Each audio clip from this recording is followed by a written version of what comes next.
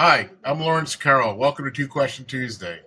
With the debt ceiling debate hanging over the markets and the economy, the Republican House members walked out of talks with the White House on Friday and met again on Monday. The country could start to default its debts next week on June 1st. Democratic representatives are urging the president to invoke the 14th Amendment. With Congress not in session again before June 1st, what do you expect to happen in the markets? So there's a lot of back and forth dynamics to this, and I think one of the misconceptions is that we were going to come to some form of an agreement relatively quickly and or easily, which never seems to happen whenever you have these political disagreements back and forth. So there's a lot of misunderstanding about what is potentially going to happen. And obviously, if they do come to some form of agreement and do pass something, it still is going to take time because they still do not have some type of a rudimentary structure in place. And this will absolutely still have to pass through the House and the Senate. So whatever they come up with, they're going to have to rush this through in order to make sure that this is approved in time and they can hike the debt ceiling. Now, if you were to invoke the 14th Amendment, there's definitely going to be a level of constitutional disagreement involved with what's going to potentially happen next. And even if we pass this quote unquote deadline, the fact that it's always really referred to as some form of a default is a little bit of a misconception because payments on the debt are constitutionally mandated. So the realistic probability is that we could get past that June 1st deadline and the spending that our government engages in basically gets reorganized. And what will potentially happen is national parks will shut down. Foreign debt or the interest on debt to foreign bondholders could be paid before Social Security payments get paid out. So this is a political lightning rod for what's going to happen when it comes to the presidential election. If we get past this payment and suddenly people are not getting checks that are sent out to them for Social Security and foreign bondholders are obviously continue to be paid. Now, that is going to have really significant financial implications for, total financial markets. But even if you look back to the August of 2011 time period, now we didn't go over the debt ceiling then. We just came to we went to the 11th hour before we got some type of an agreement. Interest rates declined substantially on our debt. So if we renegotiate and reorganize where these payments are coming from, and we close national parks, we do other things that aren't quote unquote mandatory, the interest on our debt is going to be paid first beyond everything else. So you're going to see a little bit of a reorganization on how the government makes its payments, but the interest on our debt is still going to be paid, even whether we invoke or don't invoke the 14th Amendment, which as time goes on grows more likely by the day because there is a really significant contingent of progressive Democrats that are urging Biden just to invoke the 14th Amendment and move on with this thing. Yeah, I don't think we default on the debt, obviously. I think we come to a solution.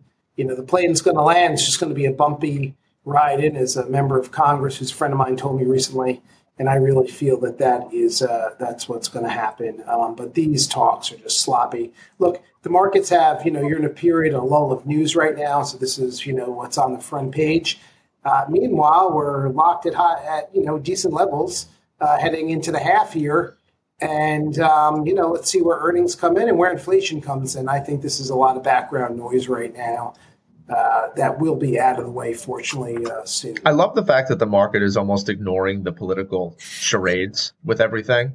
Or it likes it that nothing's getting done, that they can't even get this done, right? That's absolutely true. My only concern is that the market is, it's ignoring it so much as it grinds higher that when that happens, you do have a little bit more elevated risk to the downside. But I can't stand when politicians make it all about themselves. Okay. And moving away from politics, the technology stocks are surging this year. The NASDAQ composite is up more than 19% since the start of the year. Meta stock has more than doubled, and Apple and Microsoft shares have each gained at least 30%. So, why is the tech sector surging, and do you expect this to last? Look, if you go back to January's 2 for Tuesdays, February's 2 for Tuesdays, to us, it made no sense to have these incredibly well-run tech companies with more cash on hand than the U.S. government, higher bond ratings than the U.S. government or equivalent, with international exposure, selling off last year, worse than or equivalent to the 2008, 2009 financial crisis. So when we looked at those stocks coming into the year, the Microsofts, the Googles, the Apples, Tesla, they were incredibly cheap. So sold off for really no reasons. With the fear at that time, if you remember, being inflation will hurt these companies, and tech, was, hey, you have inflation coming, sell tech, sell tech, sell tech, took the NASDAQ down 35%. That was the wrong trade. Again, these companies were not, as we said on Two for Tuesday, your dad's tech stock from 1999. So we saw real value there. And I think when now these stocks have run hugely, right? Google was down, 40% last year. It's up 40% this year. Meta, as you mentioned, really more than doubled on the year. Tremendous moves in Apple, et cetera. The price to earnings on these companies is still not that bad. Like they're still, a few of them are Amazon, Apple, they're still in the 20s to 30s, Google as well. So it doesn't really make them that historically expensive. With all the new AI applications coming in, maybe they're entering a new product cycle, which is very interesting. But these stocks have really ran very far into the half. I think there's a lot of other value out there aside from tech right now. While I'm not, I wouldn't be a buyer at these levels, certainly. We recommended that earlier.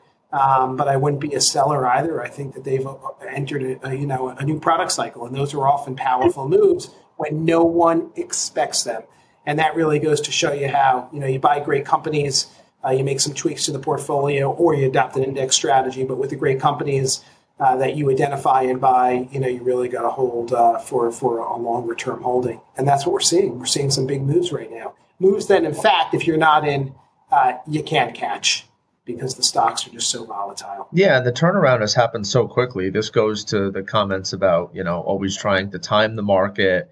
You're going to have periods where markets go up, markets go down. But the most ironic thing about all of this is if you look at the composition and the weightings of the indexes and what's performed the best so far this year, the companies that have the most cash have performed the best, realistically, when you think about the mega caps. And that goes to show the difficulties that are going to be present in the future as companies who are not cash flow positive try to raise capital to continue to spend to grow. And that cash obviously is generating some type of a positive rate of return now for them if utilized and invested correctly. So I think that has something to do with it. But tech corrected last year.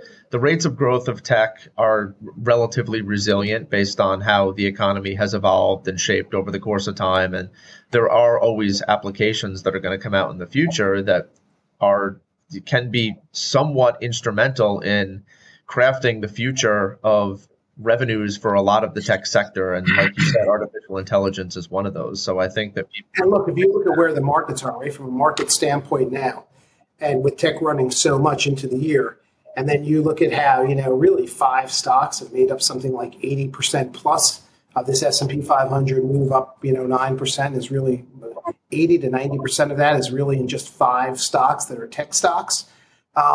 I think as you get to the half year, if inflation comes down, right, and the geopolitics starts to calm down, you will see this move continue possibly into some of the other areas of the market where there is value. Provided especially that the financials strengthen up. That's going to be interesting to watch in the second half. What financials and healthcare do, to your point, which also have cash on hand, the better run ones, and see how they do on the value side, because value really hasn't done anything, if not being down on the year marginally. Yeah, for sure. But as inflation continues to ease, and I still do believe we're going to see another at least 1% drop in the CPI between now and really the July/August print, that has the potential to buoy some high dividend paying stocks because as yields fall, their dividends actually become a little bit more attractive. And that's built into the base effects of inflation accelerating a year ago. So as long as we don't see the current price structure of everything really accelerate, we have at least another 1% that the CPI is going to fall between now and August. And you guys are of the opinion that we're not having a recession? We think we had one. We think there's rolling elements of that still going through the economy in every sector. Will the data show, another full-fledged recession, a second one? I don't think so. I think we've had it, and I think it's rolling through the economy. So the market's not going to have this crash that everybody else is predicting. Man, people talk about crashes all the time, and they're such low probability outcome type of events that it's really hard to anchor and bet on those because you lose a lot of money by missing out on a lot of different things if you sit on the sidelines and just wait for that crash. Okay, well, thanks, guys. Same story, and we're sticking to it. Yeah. All right, thanks, guys. That was great. And if you'd like to submit a question, send it to our email address, which is question@twoquestiontuesday.com, and we will be back next week. Thanks, guys.